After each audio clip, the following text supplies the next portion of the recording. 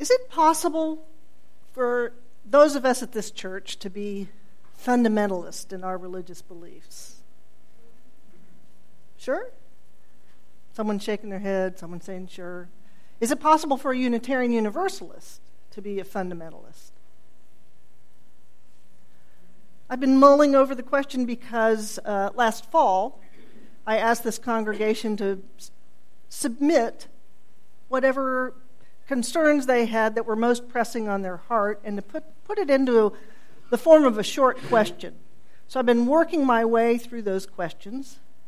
They're damn fine and challenging. And the one today is, can religion interrupt, that's the word, can religion interrupt fundamentalism? Rising fundamentalism. That person had an opinion that fundamentalism is increasing. So I've been mulling that over and thinking, well, is it possible for us to be fundamentalist? And it is a technical word, in a sense, a very narrowly defined word when it comes to Christianity, or modern Christianity. There was a Bible conference, a Niagara Bible conference at the turn of the last century, late 1800s. And at that conference, they spelled out what they thought were the 5 critical, fundamental tenets of being a Christian. And that is, the Bible is inerrant, infallible, the truth. That Jesus was born of a virgin, Virgin Mary, that his works throughout his lifetime, the miracles, were real, that he died to atone for the sins of humanity, and that his afterlife, the resurrection, was again true, infallible. So it's those 5 tenets that, if we use the word Christian fundamentalism, is likely what we're meaning. And those got codified at the turn of the last century, by the owner or the founder of Union Oil, who paid for scholarship and published 5 different books that spelled out all these details.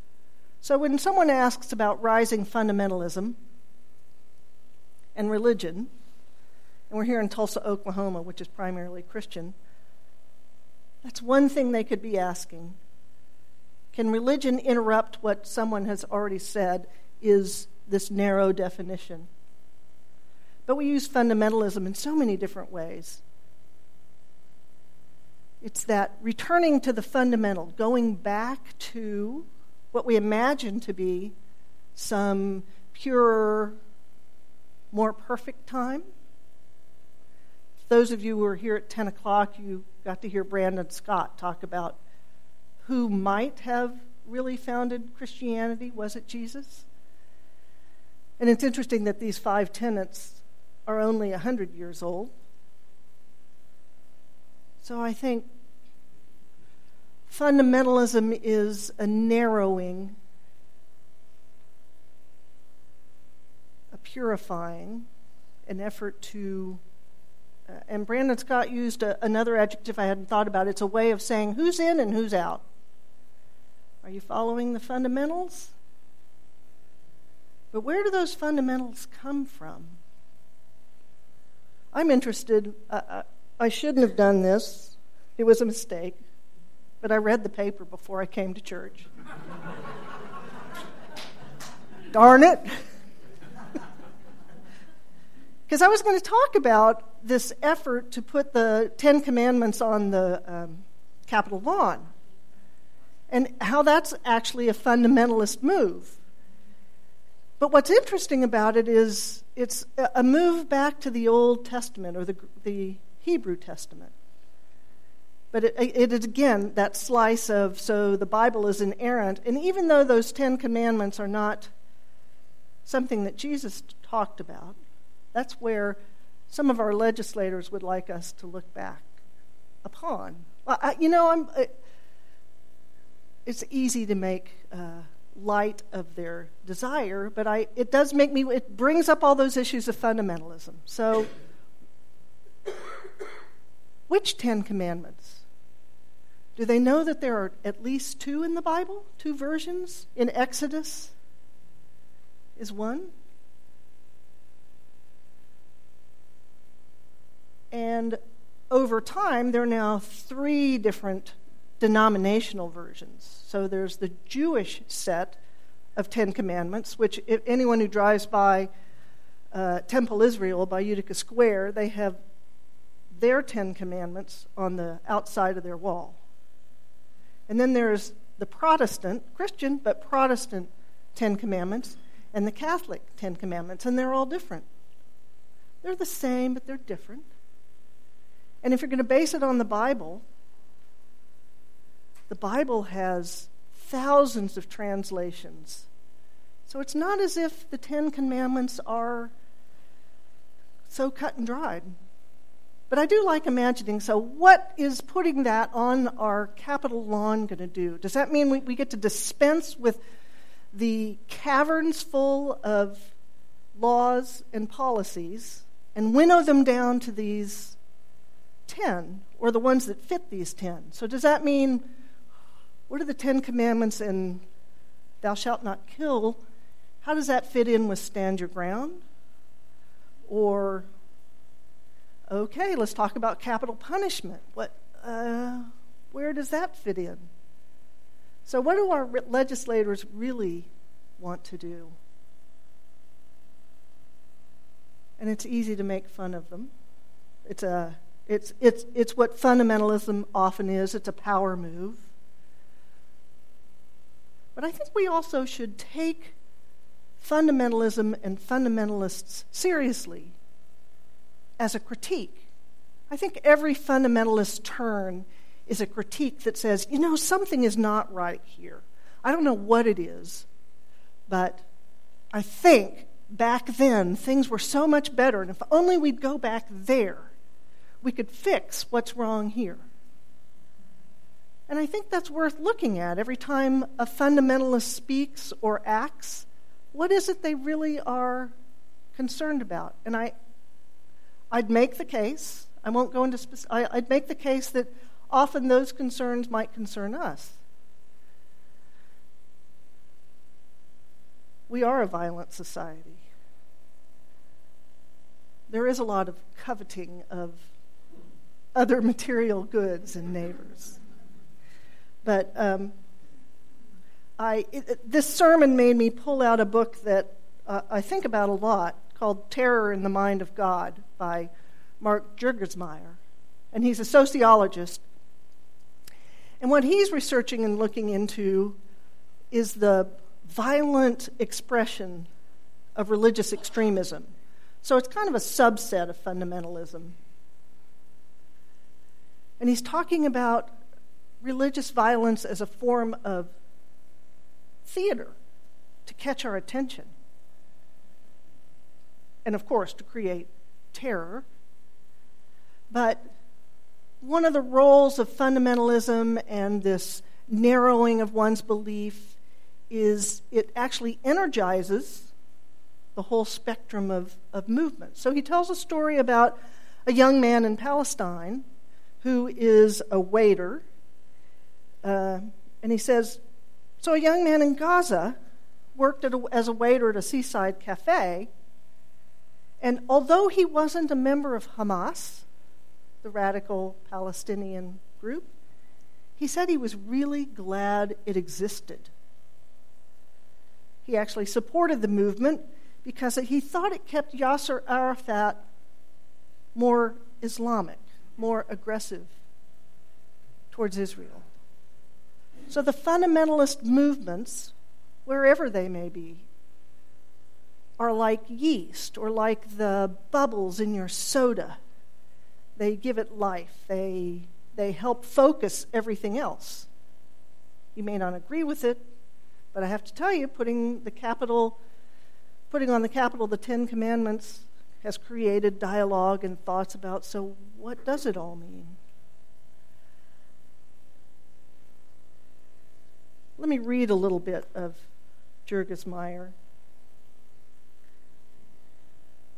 He says the strident religious movements that have formed as a response to cultures of violence throughout the world are remarkably similar. Fundamentalism is remarkably similar, whether it's Christian, Jewish, Muslim, Buddhist, Sikh. What they have in common are three things. First, they've rejected the compromises with liberal values. They've rejected the secular institutions. Second, they refuse to observe the boundaries that secular society has imposed upon religion, rather than keeping it private. Fundamentalism and religious violence wants it public, out there. We have to have that monument on the Capitol steps. It's not enough that people have it in their homes and their Bibles. It has to be out there. And they've replaced what they regard as weak modern substitutes with the more vibrant and demanding forms of religion that they imagine to be part of their religion's beginnings. Again, who can actually say which part of history we're going to head back to? There is no simple history, no way to really all agree on what is fundamental, what was fundamental in Christianity. So I say that's true. Well, my question about are we, as Unitarian Universalists, can we be fundamentalists? So my question is, what documents or point in history would we go back to? Would we go back to the Reformation when Luther said, something is really wrong with the Catholic Church, although it wasn't Catholic then, with the Church? Or would we go back to the Mayflower Compact, which is the core of our covenant? It's our agreeing to be together and valuing the relationships rather than our beliefs. Will we go back to that? Or maybe we'll go back to the Transcendentalists who said, we should take into account our own experiences and beliefs. So maybe that's our fundamental. Well, no, because then a group of people said, wait, we should really value our mind. So maybe our founding document that we belong back to is the Humanist Manifesto. Well, except there are at least 3 iterations of the Humanist Manifesto. So I think there's something about our tradition that makes it almost impossible to be a fundamentalist, because we are founded in change and founded in evolution. There isn't a single point in time or single document or single historical movement. A theologian I enjoy following, he has a blog called Sightings. He's been a professor at the University of Chicago for 40 years. And his life work is about fundamentalism. And one of his points of fundamentalism is that while it is an effort to go back to the past, it actually is always an innovation. It's always, and think about it, even if you could accurately bring the past forward, we are different, our lives are different, our technology is different, how we organize ourselves, so you can't really apply the fundamentals in the same way they were used or applied in the past. So they become this critique of what's going on and actually an innovation, which is why there was a Bible conference thousands of years after Christianity was born to say, wait, this is what it means to be Christian.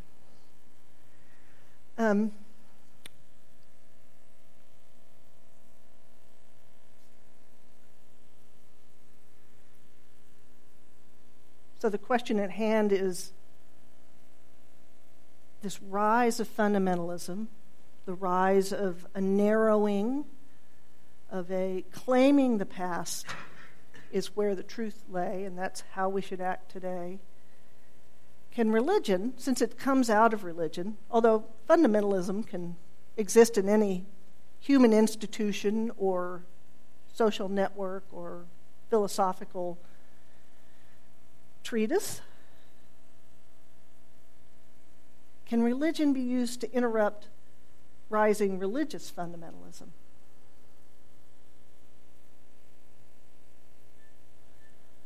And I have to turn to another theologian. Reinhold Niebuhr was doing his work during World War II when a lot of Christians were saying, wait, Christianity did not help us in World War II. It failed miserably. It allowed concentration camps and the rise of a series of nationalist movements. So he struggles with that aspect of Christianity. And he talks about not just Christianity, but a lot of religions can make absolute ideas in the guise of what is political, selfish ends. So religion tends to make dichotomies, either or. You're either in or you're out. Just like fundamentalism, you're either in or you're out. And he said that is an aspect of religion, but the other side of religion is it serves as a means of binding us together. Yes, there are a lot of other ways we could be bound together. Everyone who likes dark beer, we could all get together. But what the other part that religion provides is what he calls a divine madness. And it's our ability to imagine the world in a different way, better. Which again is what fundamentalism is critiquing. But we're able to imagine that groups of people who don't believe the same, haven't had the same experiences, can sit together and work together. And that actually through some process of talking to each other and listening, we can take action together to feed the homeless or create a place where people can hike in the beautiful woods. We can consider eradicating poverty and dealing with those who are hungry. So we have this divine madness, this religious imagination. And that's the tempering part of religion and of our particular progressive religion that really would interrupt the narrowing of fundamentalism. So whatever will crack open that narrowing can address the rising fundamentalism in our world. So I make the case that we cannot be fundamentalists, and part of our role is to show how it is possible to be broad and wide and open-hearted and open-minded. And if we view it as a battle, it may feel like we're losing. But if you view it as all the seeds that we plant, the children that we're raising down in RE, that we are addressing the rise of fundamentalism. And may it be so.